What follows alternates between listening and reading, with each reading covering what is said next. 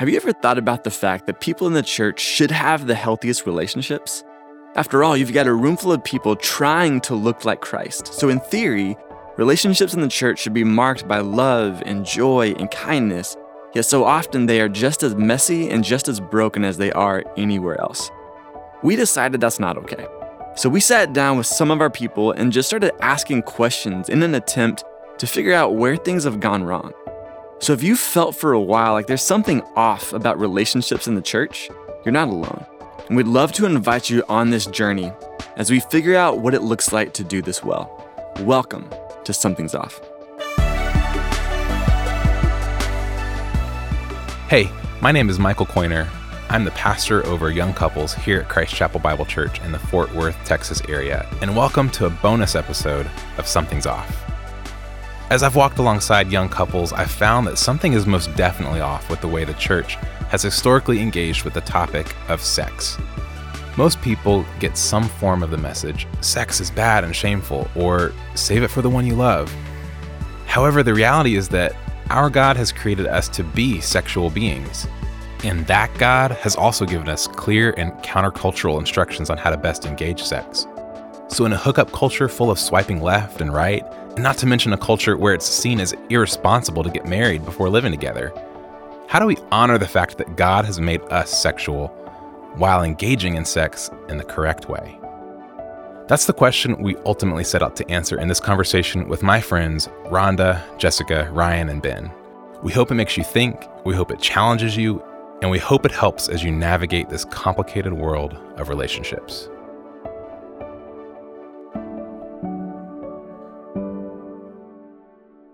I want to set us up with some facts and figures I think that are pretty interesting. I think a lot of people listening may not kind of have this context. And just as we were researching, we're just looking at all this stuff and thinking, wow, this is different than what it was, 50 years ago.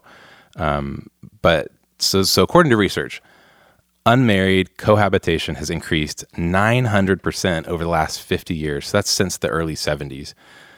So trying out cohabitation is now a more common experience even than marriage. And according to Pew Research that was conducted among adults age 18 to 44, 59%, so almost 60%, have lived with an unmarried partner at some point in their lives, while 50% have never even been married. And what we're seeing from that is cohabitation and this idea of living together before you're married is overwhelmingly accepted. Only 14% of the people say that cohabitation is never acceptable. And on the other hand, 69% say it's acceptable even if you don't plan on marrying.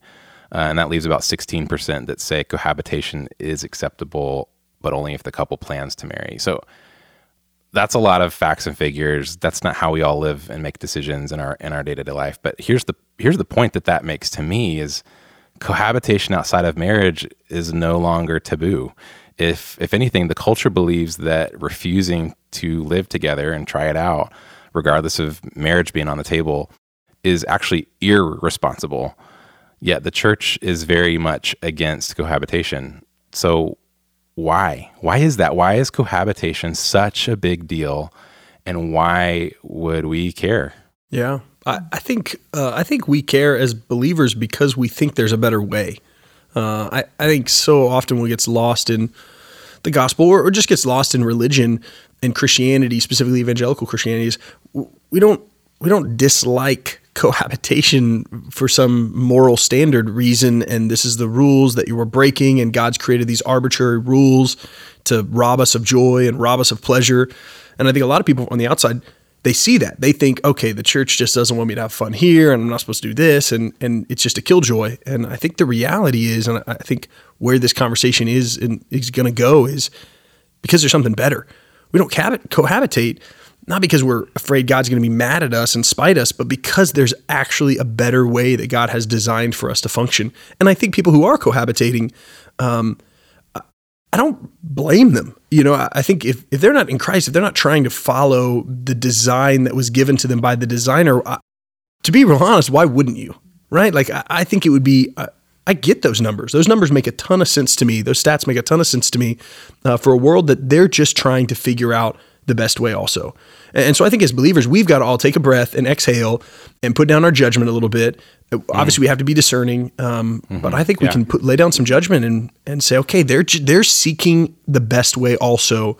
We need to maybe change our tone and speak into, hey, we think there is a sweeter way to do this. Yeah, I think in that vein, I believe part of what we're searching for is what's right. Like you said, what's the right person for me? How can I make the best decision possible so I don't repeat bad things that I've seen in my family or my friends' lives or just seen out there?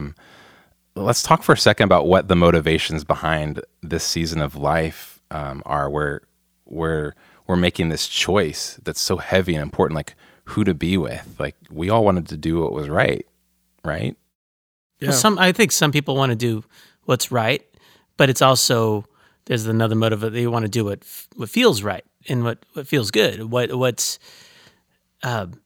whether it's for the opportunities just to not have to drop each other off, to be sleeping in the same bed, but there's also a sense of security and arrival. I mean, it's nice. It's fun. It's got to be, it's nice to be able to live together. So yes, they might be wanting to do what's right, but I also think there's other motives involved. Yeah, totally. And also there's, it's less expensive. Mm-hmm. Mm-hmm. So, I mean, even from a financial practical stance. Yeah. Only one Netflix one account. Rent. Yeah. One rent. Let's be honest. We all share your Netflix account. Right? You just got your password and we're all watching your Netflix. Yeah. I'm glad you brought that up just because I feel like there's a lot of people who, I've heard this a lot where it's like, well, we're living together, but we're not sleeping together.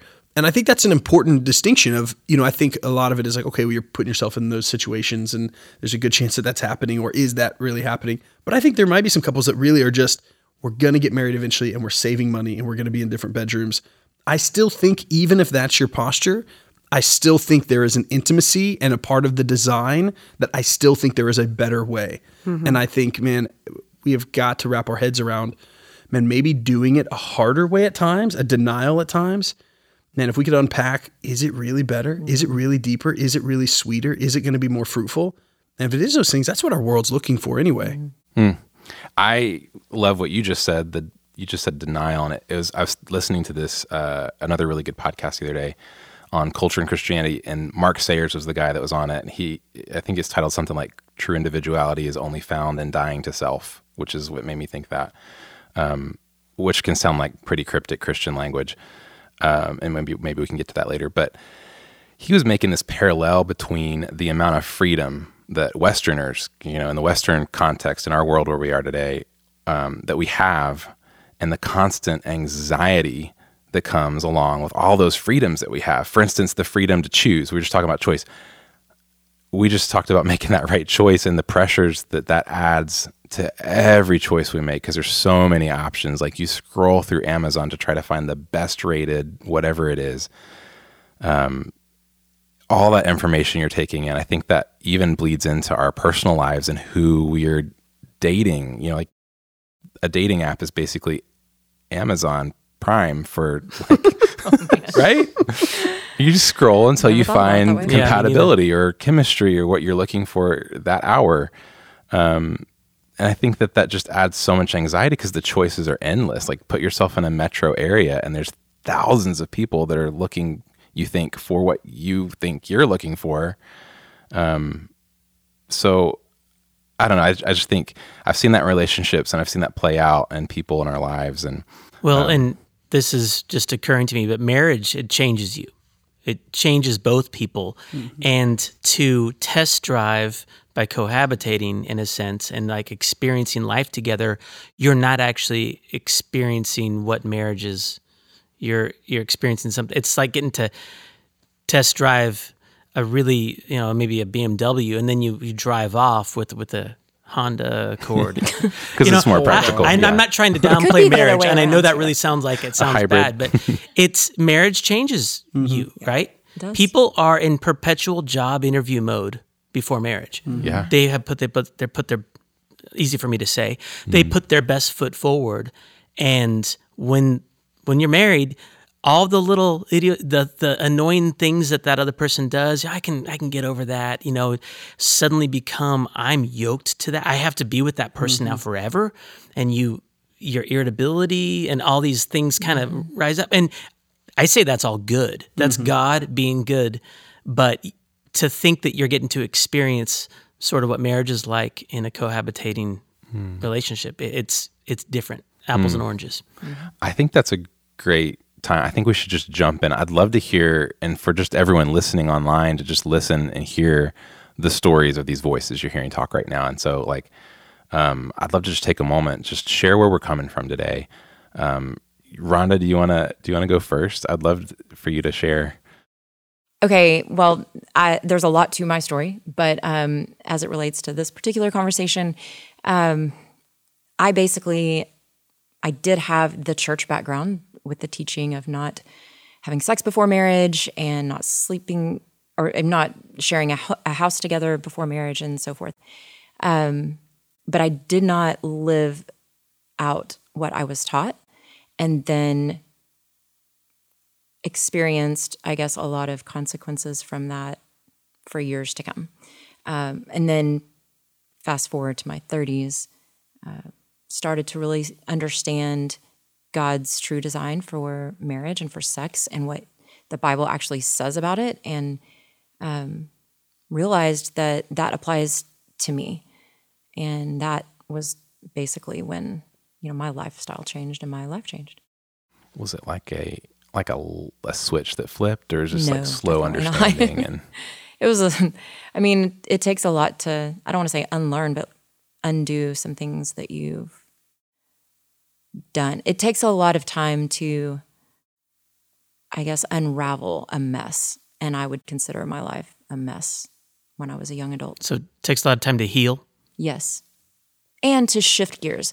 When you can be told something and you can believe it, but then applying it to your life is a whole different thing. And when you've lived a certain period of your life a certain way, with certain beliefs or with certain experiences that deeply affect you, it's really sometimes difficult to kind of go in a different direction. It takes time. Yeah. I would like to share about my my past in regards to when I lived with a guy. I was in the Navy, and we weren't, rolling in the money. So it was a large financial gain to live with someone, and plus everybody was doing it, right? And so I was, my boyfriend and I, we were engaging in sexual activity and going from his place to my place. And we were like, oh, well, let's just make more sense for us to live together. And so I went into, oh my gosh, I get to play house. And I cooked and I cleaned, and I just was like so happy and just imagining, oh, this is what marriage is going to be like for me. And so I was going along, and we were together for 8 months, and I was getting to the end of my time of being in the Navy. And I was a little anxious that, when I get out, will I find a job right away? Will it take time? I don't know.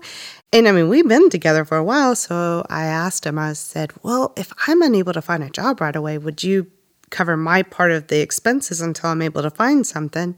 Just speaking out of fear, not out of like, I'm living on the couch for the rest of my time here. And he said, no.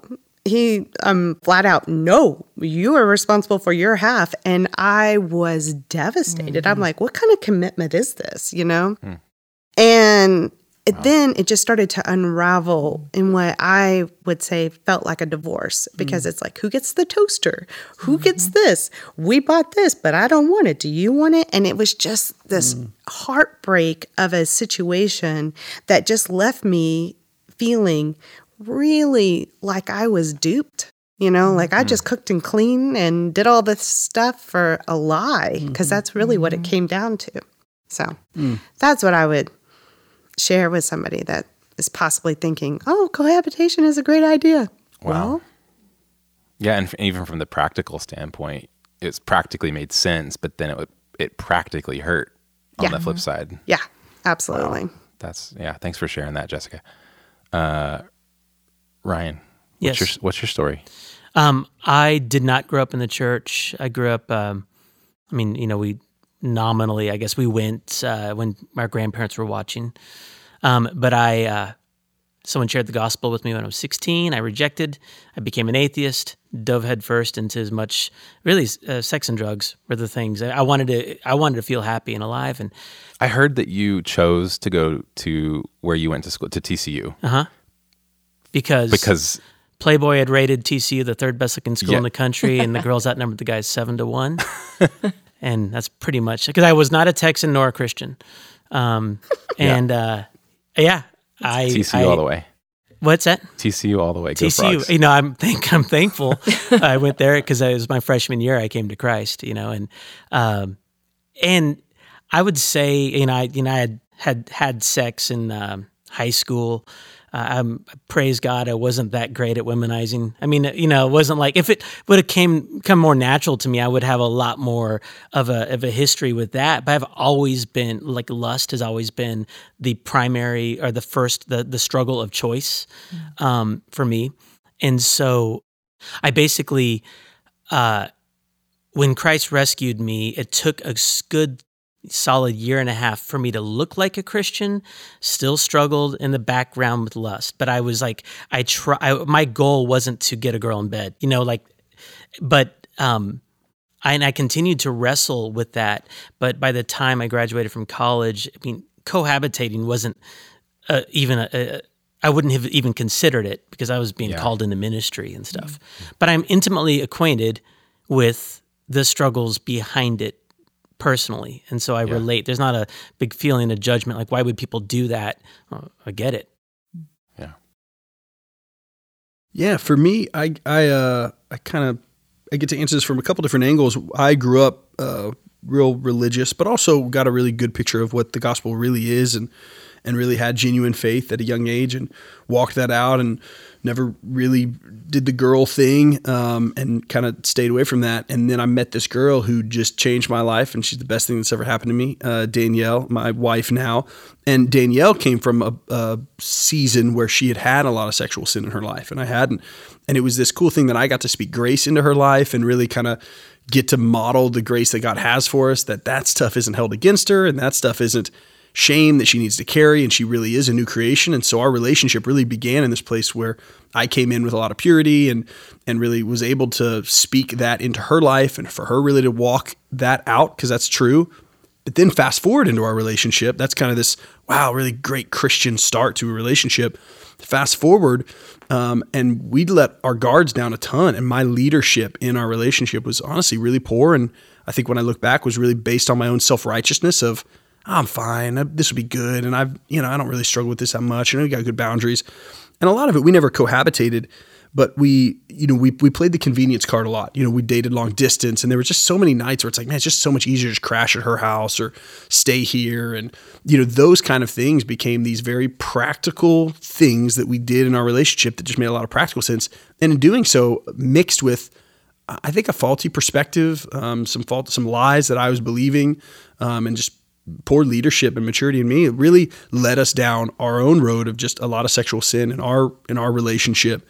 And really, I watched that almost destroy our relationship with this woman who, praise God, His grace is bigger than that. But this woman that I loved, the only woman I've ever loved or cared about, and outside of my mom, shout out mom. But really, it was this really incredible thing that I watched almost destroy this beautiful thing that God's designed. But as I let it creep into our dating relationship, really almost ruined us. And then on the back end, I've also gotten to see just the healing of that. Like even the destruction that I sowed into our relationship sexually, I've seen how God brings freedom. I've seen how there can be freedom from that. And I want people to know that. I want people to see the restorative power of the gospel too. Amen. I mean, thank you all so much for sharing. Again, we don't share this kind of stuff in many of our contexts. I think this is super important to talk about. You all have had a past where you had cohabitated, lived together, had sex before marriage. And I think looking back where you are now, it's a perspective of, okay, that was me then. And a lot of you have like negative things to say about that. What do you do with that? Like, for me, the word that comes to mind is shame, or maybe just lies that you believed. What are some of the things that you would now categorize as those lies that you believed in that season. What was below the surface? What is it you wanted? And then what did you get? Well, I really believe that whenever my ex-boyfriend said that he loved me, that he meant it. But in the context of like, he did not love me as much as my spouse does. You know, there's something about the commitment of marriage that makes it so rock solid. Like you're in the good, the bad, the frustrating, all of the different pieces. And it is something that you want the whole world to know, that whenever you have this rental agreement as your agreement that can be broken very easily, that is not enough of a foundation. You just don't want it to be, you want it to be that I can trust that you have my back. And you can't get that with just a promise that's not a covenant. And that to me is something that that I would really want for all of the girls out there to feel that, hey, you know, just because you cook, you clean, you do our laundry, you're doing all the wifely things, if there's not a commitment, there's not a ring on the finger, you're just being a servant and helping and being a fool in that regard. Because there's no guarantee that it's going to come back and he's going to back you up when you need it. I think one thing I took away from those experiences in my life is, if I could sum it up into one word, is baggage. Oh. And honestly, it's difficult moving forward. The more baggage you have, I'm here today to say, you know, God's grace is sufficient. But it is something you have to deal with. You have experiences, you have memories. You have to learn, or I had to learn, how to not use the past experiences to compare, you know, in marriage. I don't know if that makes sense, but, you know, the more experiences you have and the more baggage you have, then you have to practice not bringing those things into your marriage, because that's super destructive. You can miss out, you know, on a really special experience with your spouse if you are connecting, you know, past memories and having certain expectations and things like that. Where did shame come in? Like, where did that hit you practically? Well, I felt shame whenever he said, like, no, I'm not here to support you. I felt like I was duped. I felt shame whenever I started to come to the church and realize, wow, I have messed up so much already. Oh no, I can't tell anybody all of this baggage stuff.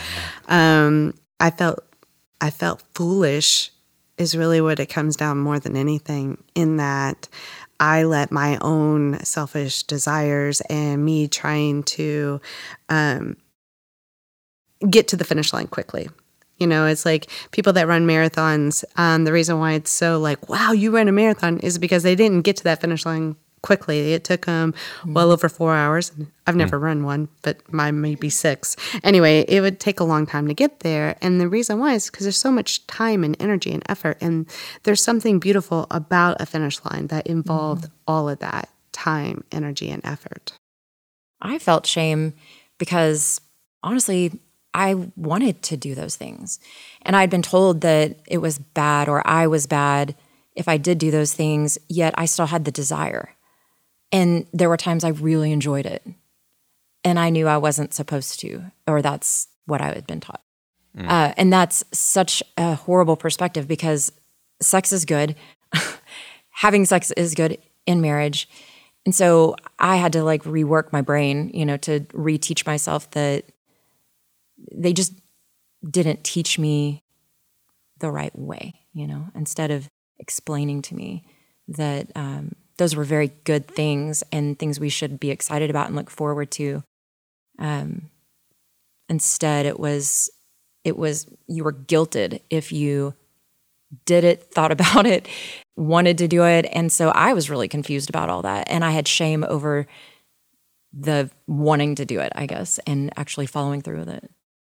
Honestly, just backing up, basically, we're we're still just a little bit into this, backing up, as we're talking about this, I'm realizing that this conversation has gone from cohabitation and this issue of living together before marriage, and it's really become more about sex and sexuality. And, we keep thinking of the cohabitation, living together. That's the big red flag that people see because it shows that you're together or you're open to sex or you're maybe doing it. And that's what I think the judgy McJudgersons of us do.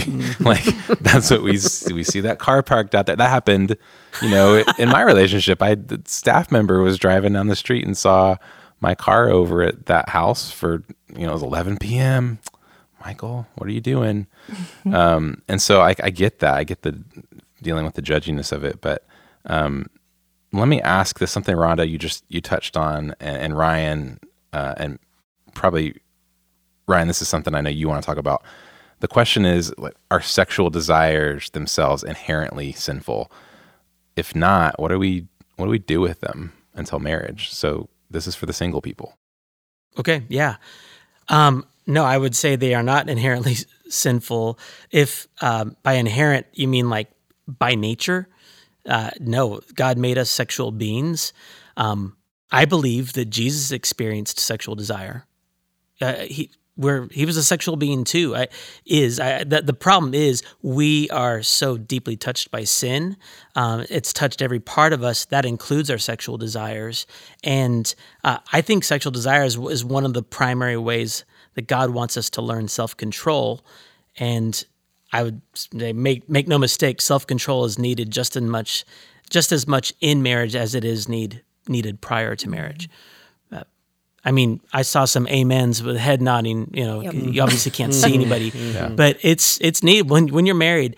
And yeah, that is. I believe we are being taught through those sexual desires to not be mastered by them. And but I would say to the question, yes or no, sexual desires, no, they are not sinful in and of themselves. You mentioned pornography. That's something like I want to talk about a little bit, but what about the person that is protecting themselves from physically slipping up?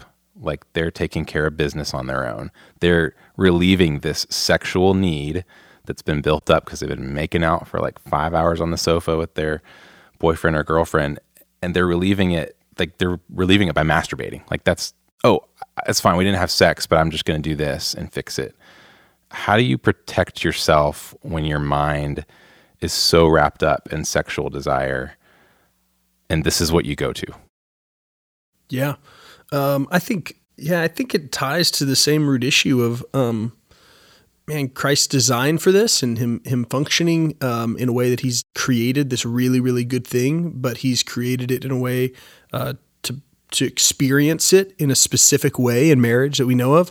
And so whether it's masturbation or whether it's, premarital or whether it's intermarital affairs, I think all of that ties to the root issue of God calls us, denial is a part of our faith.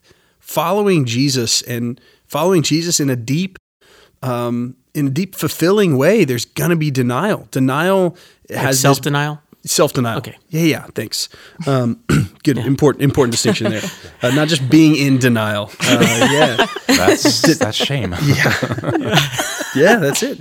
Denying ourselves is just a part of what it looks like to follow Christ. Mm-hmm. To deny ourselves, to pick up our cross and follow him, that's a part of what we sign up for. And it's not just a killjoy, it's because he offers us life and life abundantly. And so we say, man, is it worth it? Is it worth it for me to do it God's way, which might mean not taking advantage of immediate gratification in ways that I would want to right now, because I'm trusting that I have a designer who actually knows better than me. And so at the root of that obedience, whether it's masturbation or premarital sex or, extramarital affairs, at the root of that, I really believe is a sweet obedience to the Lord in trusting, God, I think you know better, and I think you have something better. And I think we see testimony of that in our own lives and in other people's lives of, wow, this was beautiful doing it his way. But yeah, that's hard. And nobody's going to sit there and say, oh, it's easy. It's easy. Just don't lust. Don't struggle. Those are all good.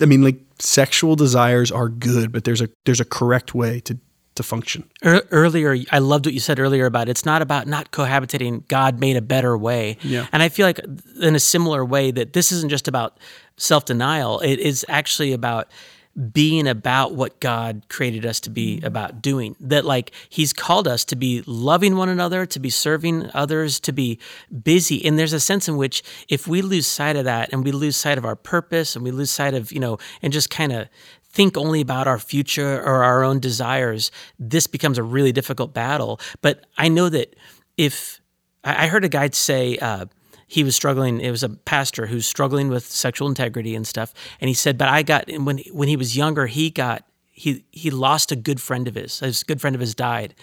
And the family asked him to do the funeral. And he had to go to his home and his hometown and be with the family, comfort them, write this funeral, give it this memorial service, whatever.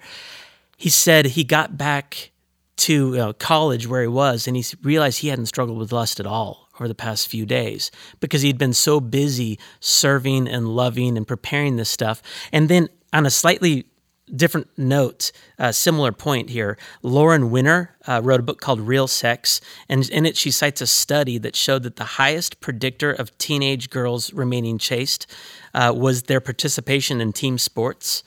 The study shows that girls they learned in a team sports context to inhabit their bodies in good, robustly physical ways. They experienced community in their teams. They were about inhabiting their bodies in a way that was productive, and that was the biggest single predictor of them not having premarital sex. It was really interesting. So there's something positive for all of us to be focusing on, not just don't do this, don't do this. Yeah, we're not just saying no to something, we're saying yes to something that we're trusting is better. Yeah. And that's what it is. What I'm hearing you say is, yes, follow Jesus deeply and pursue that better, or get into team sports. Is that what you're saying? Yes. That's what I got out of that. I got that. Essentially. So if the Jesus thing isn't working for you and you're struggling with it, try then team sports. Join Specifically Ultimate female. Frisbee or something. Specifically female team sports. Get on a softball team or a Especially WNBA as a team. guy. Oh my God. That's good. I mean, I think that's great. But the cool thing about that is like at the foundation, beyond biblical foundation, you're in community with people. Every one of those examples you just gave, Ryan, were about other people, and you have now put your needs on hold and you are focusing on something other than yourself. You're focusing on what the team needs and what the team wants. Yeah. You're focusing on your physical endurance as it relates to winning for the team. You're focusing on this grieving family. My struggle with lust spiked in the middle of the COVID quarantine stuff. Spending all this time. I mean, I would do my job, but there's a good portion of my time I would just be alone. That became I felt that lust just growing during that time period. I actually reached out to Ben in the middle of all that. I don't think I answered, but yeah, I remember that. I appreciate it. Yeah, no, I mean, that's so true, man. We've got to be stepping into those things that God's called us. It's not just a killjoy who doesn't want us to enjoy things. He has better things for us. Yeah. And that filling your bucket of self and self-interest and what I need and what I want, it gets so full. But if you're focusing on that, you're not focusing how to pour out into what other people need and want, and you can step into and kind of be selfless in that. And I think that's a huge part of the remedy. Yeah, I was just going to add one thing that I recognized too in my own life is the more I focused on Jesus and who is he and what does that mean in my life and what direction do I want to take my life, then I focused less on what am I doing wrong, and it didn't keep me tied to that, oddly, maybe. But it's good. If I focused more on the stuff and the junk and what not to do and the rules and the list, then it kept me tied to it. Yeah. Yep. But I had to turn my attention a different direction. That's so and just put it sounds maybe churchy, but I just had to get my eyes on honestly, Jesus and keep moving in that direction. I mean, I think a lot of people hear that and they think, oh, that's the answer I'm supposed, everyone just says more Jesus. And I just wanted to ask you the follow up to that. I don't know, but did you just do that on your own one day, or was there someone mentoring you, leading you, and like helping you figure that out? No, initially it was my life had fallen apart, kind of. So I was just trying to figure out what is the right, when you talked about what is the right thing or what is the right direction. And I was just desperate for something other than what I had experienced already, and just the hurt and the brokenness. And, for me, like I said, it took a long time for this to happen. So maybe a little more dramatic in some ways than a lot of people would experience it. But I had to say, God, where are you? I need to find you. I need to know who you are. Like, what is this all about? And the more I focused on that and learned about Jesus, actually, just who is he? And just kept focusing on that. And that was just something I had to do on my own. I didn't have anybody at the time around me. And I was trying to find any person at church who I felt like I could trust, because I didn't trust anybody. I didn't think anybody would want me there. I thought I would get kicked out of church if they knew my life and knew how I lived my life. It points more to the faithfulness of God in pursuing you. Yes. I relate to that because, it was very awkward, but I did it a lot early on by myself because I didn't trust people yet. But as soon as other people have been in my life, I think there's been a lot quicker roads to just experiencing wholeness and joy. Absolutely. I think too, just for anybody listening, this has happened a couple times in this conversation, but there's this fear of walking into church feeling like, oh no, if they knew, not only if they knew what I did struggle with, but what I am struggling with, what I'm currently living in. Oh my goodness, if I get found out. And I hope, in listening to it, even feels encouraged that this is a conversation with multiple different people on a church staff, a couple of different pastors in pastoral roles, and it is all a part of our stories as well. And churches are filled with broken people who are pointing to a restorative God. And I think there's so much judgment that, some of that's really, there are churches that have done a bad job of that, but I think we take on so much shame that, it's a bunch of broken people standing up there who, yes, are living set apart, not because they figured it out or never made the mistakes, but because they ran back to the one who knew better. Yep. And this idea of he has a better way, that's all it is. Not because we did it right, but because, oh man, by his grace, look how he's restored. Look how he's still using, us. And that's a beautiful thing. Absolutely. Agree. So we get to interact with this whenever we've developed a relationship that's safe with individuals, with couples. And I think, like, Ben, I don't know what your answer to this would be, but what would you tell someone debating about living together before marriage? And the whole, like, that's a bag of questions right there. But because that happens, like, that the topic comes up, and so often I think in the church, because of shame, because of our own personal shame, or we're not ready or mature yet, or we haven't had that in our past, so we don't know what to do with it. We just kind of recoil or let that hang out there and let that person hang out to dry when they've opened up about it, and refuse to speak into it. Yet we'll turn on the judgment cap and be like, judge. What would you tell somebody? Yeah, I think it depends. And this is just, for me personally and my personal convictions, I think it depends on if they are following Christ and if they're in Christ. And I think if they're not in Christ or desiring to follow Christ, I think it massively reframes how I would approach that. And honestly, my goal for somebody not following Christ isn't that they stop cohabitating. My goal is that they fall in love with Jesus. Like, let's get there first, because also I don't know how to talk to somebody about, waiting for something better when you don't even know Christ. Like, that doesn't even make sense. And so I really don't blame them. And I think even 1 Corinthians chapter 5, the end of chapter 5, talks about it's not my role to judge those who aren't in the faith. Now, I do think there's a lot of practical things I still want to encourage people with, but I think that determines a lot. Now, if they are in Christ, and they want to follow Christ and they profess to desire to follow Christ, then I think it really is sitting down and talking about not just what does God want from you as the sense of his rules, but why did he put that there? His boundaries are put there for our good. And do we believe that? And do we trust that? And let's look at some of those boundaries. I think the idea of boundaries, if, man, you're listening to this and you're a Christian couple or you've been around that, man, that word boundaries gets thrown around in Christian circles so much. And it's so hard for us to not roll our eyes to it. I think I would want to reframe the idea of boundaries, that boundaries aren't this this beating and this exhausting thing. And, I got to have a curfew with my girlfriend, and I've got to have all these boundaries of how far we're willing to go, or if we're kissing, but we can't kiss on the couch because it becomes exhausting. And I think my encouragement would be, can we reframe boundaries to not be seen as such a negative, but can we reframe boundaries to be seen as worship? Can I see boundaries as an opportunity to worship God, to step into it, to see a boundary and say, I want to glorify God? In the same way that, if I'm fasting in a season, I'm denying myself something, whether I'm fasting from social media or I'm fasting from, a meal or whatever that looks like. And it becomes this really sweet, worshipful thing to say, man, he's so much better. And the intimacy I get, and I am so willing to trade denying myself here in the season because what I get is so much sweeter. Take that concept and apply it to relationships that God's designed, that he wants to be sweet and he wants to be fruitful and he wants to be joy-filled and abundant. I think that's where I'd go. I think I'd say, man, are you wanting to follow Christ? And if so, where is life and life abundant going to be found? We're all chasing after the same thing. We want abundant life. Let's dig in deep and figure out where that's found. Jessica, what's that looked like for you with couples that are living together?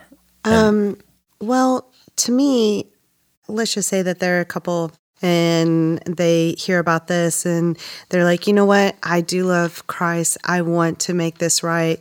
What do I do?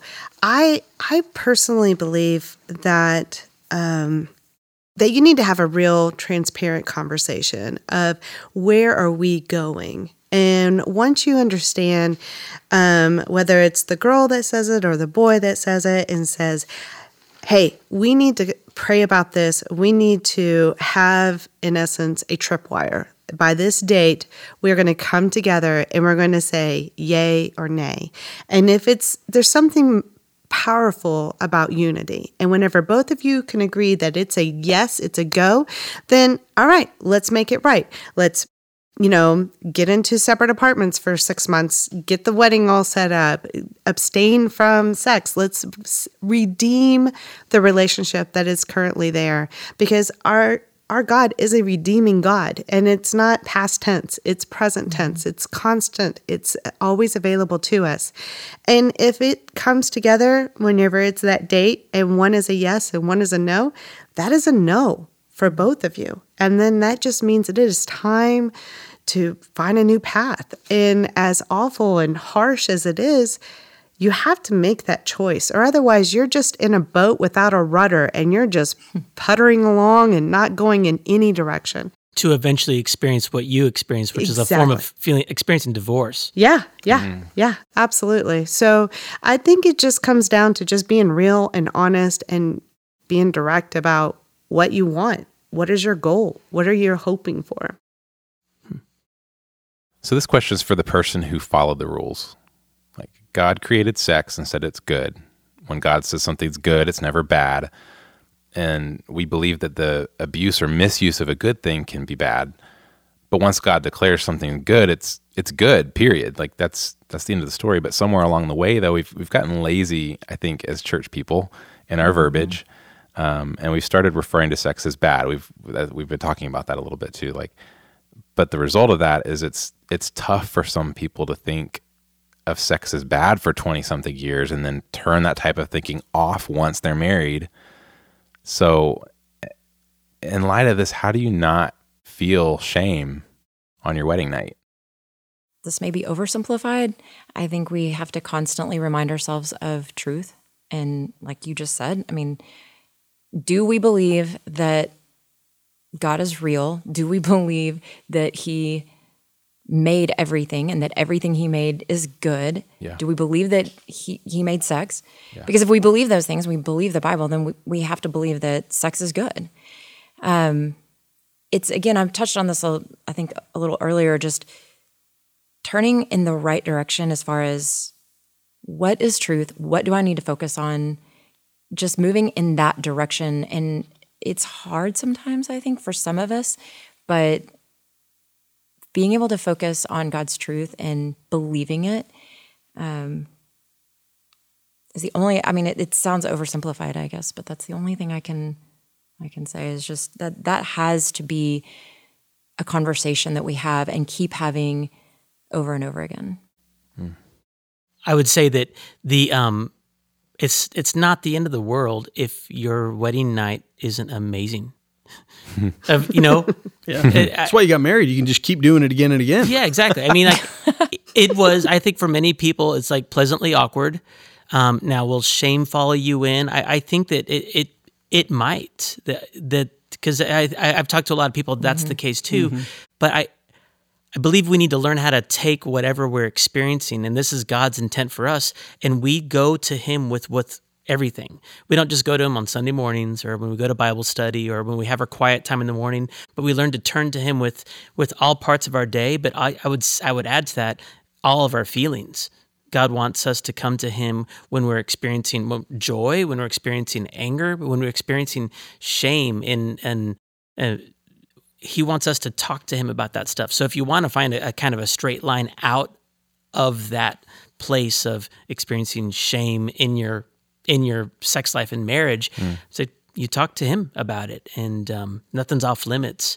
So, Well, I know for me, truth is, yes, I had premarital sex, and yes, every time I did, once I found out that it was bad, so let's just be real about that. I was washed with guilt. I was washed with guilt that I had no self-control. I was washed with guilt because I let God down. And I was washed with guilt because I let myself down. Like I am going to be so much stronger this time. And then I would just fall. And I honestly thought, truly, I would experience that for the rest of my life. I mean, I didn't get married until I was 30. So I had a lot of years of, I really had a lot of guilt. But on my wedding night, after having sex, it was no washing of guilt. It was like I had a freedom and it was beautiful. And so, and that's the reason why I'm always going back to Jesus is a redeemer in present tense. He can redeem even me. He can redeem anybody. So I think the coaching I would give to on that is part of it is a rewiring that has to happen on the back end. We're told so long, no, this is bad. Don't do this. Don't do this. Don't do this. And then your point, then when you get married and then it's like, oh, now this is good. This is good. It's okay. It's okay. And I think babies even. Right. Go do it. This is a good thing. I think part of it comes from, we need to make sure we're not saying, oh, this is so bad. This is so bad on the front end. So yes, there's a part of rewiring on the back end that God kind of helps us heal and rewire. But I think on the front end too, just an encouragement of that we don't look at it as a bad thing. We look at it as a beautiful, good thing that we are looking forward to. absolutely. That helps. good word. Okay, so a friend of mine was telling me the other day that when he was in high school, his buddy's mom told his buddy, her son, that she wanted him to have as much sex as possible so he could be good at sex by the time he got married. And that might shock some of us in Christian circles or some people listening, but that's actually a really common train of thought. What would you say to people who feel this pressure that they have to feel or be good at sex by the time they get married? Well, this question reminded me of when I was younger, and you might laugh at this, but I loved to country dance when I was younger, and I had a group of friends who would go out dancing. So I basically had a built-in dance partner. And in the beginning, we weren't the smoothest things out there. And it took a bit, just to kind of figure it out and whatever.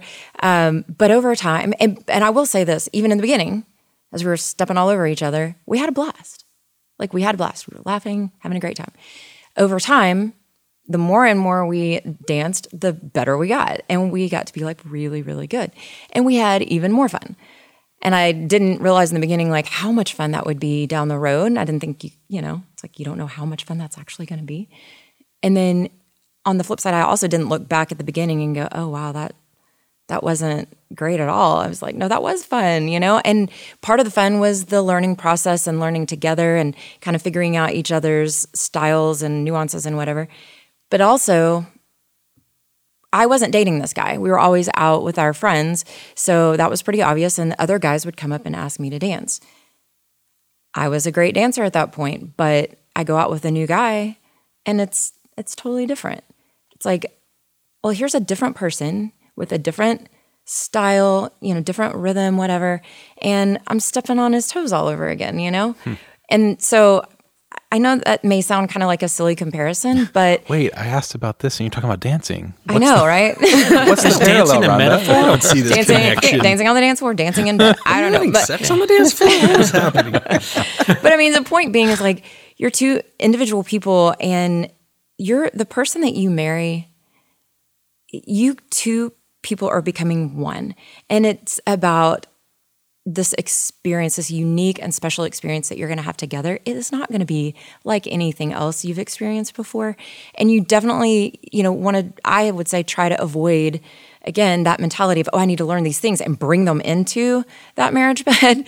That could be disastrous. Yeah. But that's a different person. So there is it just doesn't make sense to me that, I've got to go figure this out and learn it, because this person is going to be your person, and that's part of the journey. It's part of, growing together and becoming one.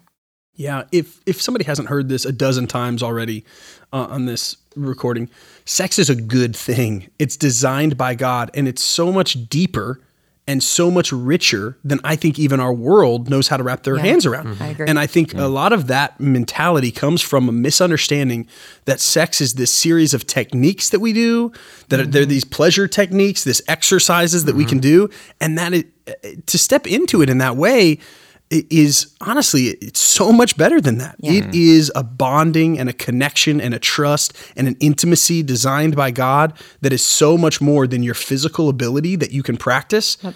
And if you really have an understanding of the designer's design for sex, then to just think you can practice intimacy and trust and bonding, it doesn't practice. Like, it's things that you develop. It's this beautiful thing. And so even stepping into that not only reveals a really immature misunderstanding of sex, but it also reveals that you're going to be practicing the wrong thing. Yeah. And you're going to show up to the game and think, okay, I've got the techniques down, and it's going to be awkward because God's designed it to be so much better than that and so much deeper. And now you've built muscle memory in the wrong direction. Mm-hmm. I think, in the young couples world, there's also this comparison game that happens when there's certain couples that are like, oh, we always do it here. And everyone's swapping stories, or at least the girls are, and then maybe the guys are. And of course you talk about it because you're forced to compare, oh, we don't do it that often. And then you're getting it outside of something that's between the two of you, and you're letting even your friends, that I think can be categorized in this external cultural comparison, that then it's no longer about you and your spouse. It's about what your friend said. Now we have to incorporate that in to see if that's fun. And I think there's some good and bad to that, but I think ultimately, a lot of couples that are younger are wrestling with this. Oh, it has to be like this and look like this and be this often and be this way and always be awesome and just better and better all the time. And that's just not the case, and it's okay. Yeah. Oh, just with those expectations are being set up, and Paul Tripp calls them premeditated resentments. Yeah. I remember that too. Hearing the stories from other people and thinking, well, I've done it in every room in the house, Right. I think that what you were saying, it made me think of 1 Corinthians 6, that Paul describes sex as a uniting act. And I don't remember where I heard it, but someone called sex spiritual and emotional glue. Mm-hmm. It's meant to unite two, to become one. And I mean, you don't practice that. And then, and glue doesn't get better with practice. It's meant to happen once. And then, the cohabitating and moving apart, it's a painful separation. God designed it to be this way. And frankly, if you think of sex as just techniques, I kept on thinking, this kept coming to my mind, is that you can be too good at sex in marriage where it's creepy, right? Where if it's just, it's a beautiful uniting of two souls. It's not a set of moves and plays where you practice that beforehand. That actually has the opposite effect. Yes. It brings somebody else into bed with you. That practice and that mentality pollutes the beauty of it. I think so many people listening to what we just said which was basically getting at it's so much more than just physical talent. Like that is not sex. It's not a set of moves. It's not a playbook. You're not like, I mean, the Kama Sutra is a book. And I think that's sometimes what a lot of people would go to asking a question like, you know, bluntly, how do you learn what to do? If you're waiting all this time and then you get married and like, well, you're worried, like you're a planner, you're a type A, and you're going into your wedding night or your honeymoon thinking, this is supposed to be fun. I just put all this money down on this resort we're going to be in for a week and we're supposed to be having a lot of sex. Well, how am I supposed to do it? But I think what you all just said is so good to answer that question. It's more than physical talent. It's about coming together and communicating and being one. And that doesn't happen, like you said, Ryan, it's supposed to happen instantly in some ways, but the growing together is not instant. It's really listening and loving and caring about another person. That's going to make you good at sex. Absolutely. Yeah. It's being real and vulnerable of like, I like this, I don't like that. Just that sort of like transparent, like your analogy with dancing. Yeah. I do this move and then you'll go over here and do this. And it's that open communication that gives insight into what your partner is enjoying or not enjoying, and you want to meet them where they are and to give them as much pleasure as possible in that safe space. Yeah. We talk about it like while it's happening. Exactly. and giggle about it too. It's like there's sometimes it's funny, and if you don't laugh, it makes it worse. You just laugh. Yeah, so true. I think statistically, we can assume that most people listening to this have not saved sex for marriage. We talked about numbers at the beginning, but what would you say to someone who feels like they've done it all wrong? For me, I know that before marriage, especially as a Christian, I felt like every mistake I was making was going to be like taking out some sort of debt that I would pay for in my marriage. And it didn't help me. That didn't help me behave any better. It made it worse. Like, I think that's where shame really like started to weigh me down, where I feel like here I am ruining my possibility of a future great life and a great marriage because I know like God sees my heart, and every mistake I'm making is just going to be, I just going to pay back for it in a poorer quality in my marriage. And my experience, and Brandy had her sexual sin too before, and I thoroughly expected those things to haunt the marriage bed, just to just kind of be brought in and have memories and stuff. And my experience, and I think Brandy would say the same, is it's kind of like an old movie we sort of remember seeing. Like God took away a lot of, none of that happens. I feel like in our case, He really brought grace. And, forgiven sin was behind us, and it just was a non-issue. I only say that to give hope to some people who might struggle with shame because you're not doing it right. God is very gracious. I will say, and I want to add in, it wasn't just previous sexual experiences, though, that threaten to be brought into the marriage. It's also like pornography, all the other things. I mean, that's a form of comparison, too, that easily gets actively fed even inside the marriage because it's a more acceptable form of adultery, Yeah. So, and more hidden. Yeah. Yeah, I would also say we need to remind ourselves that we're walking towards marriage, we're walking right towards the design that God made for sex and for us. So we should be super excited about that. I think that's something to celebrate. Absolutely. And I would just like to add that grace also comes from each other. Yeah. That if you come into contact with somebody who's struggling, our experiences teach us that, that mistake was painful and it caused a lot of hurt. And I want to help my friend who is hurting to not hurt anymore. So we need to be able to offer that God redeems. Jesus is for you, and it doesn't always have to be this way. Thank you all so much for having this conversation with me today, and for just being brave enough to open up and share about a topic that isn't really addressed very often at church. And I think that's, like we've said, part of the problem is we're not bearing our souls like you all just did. And thanks for being guinea pigs, even in our ministry here, to couples and to young adults. At Christ Chapel here in Fort Worth. I think that's just huge. And I'm so thankful for each of your stories that you've shared your perspectives and the lessons that you learned that I'm hoping that people listening can apply and reach out to us about in their chapter of life. So, yeah. Thanks for having us. Yeah, Yes, thank you. It's a pleasure.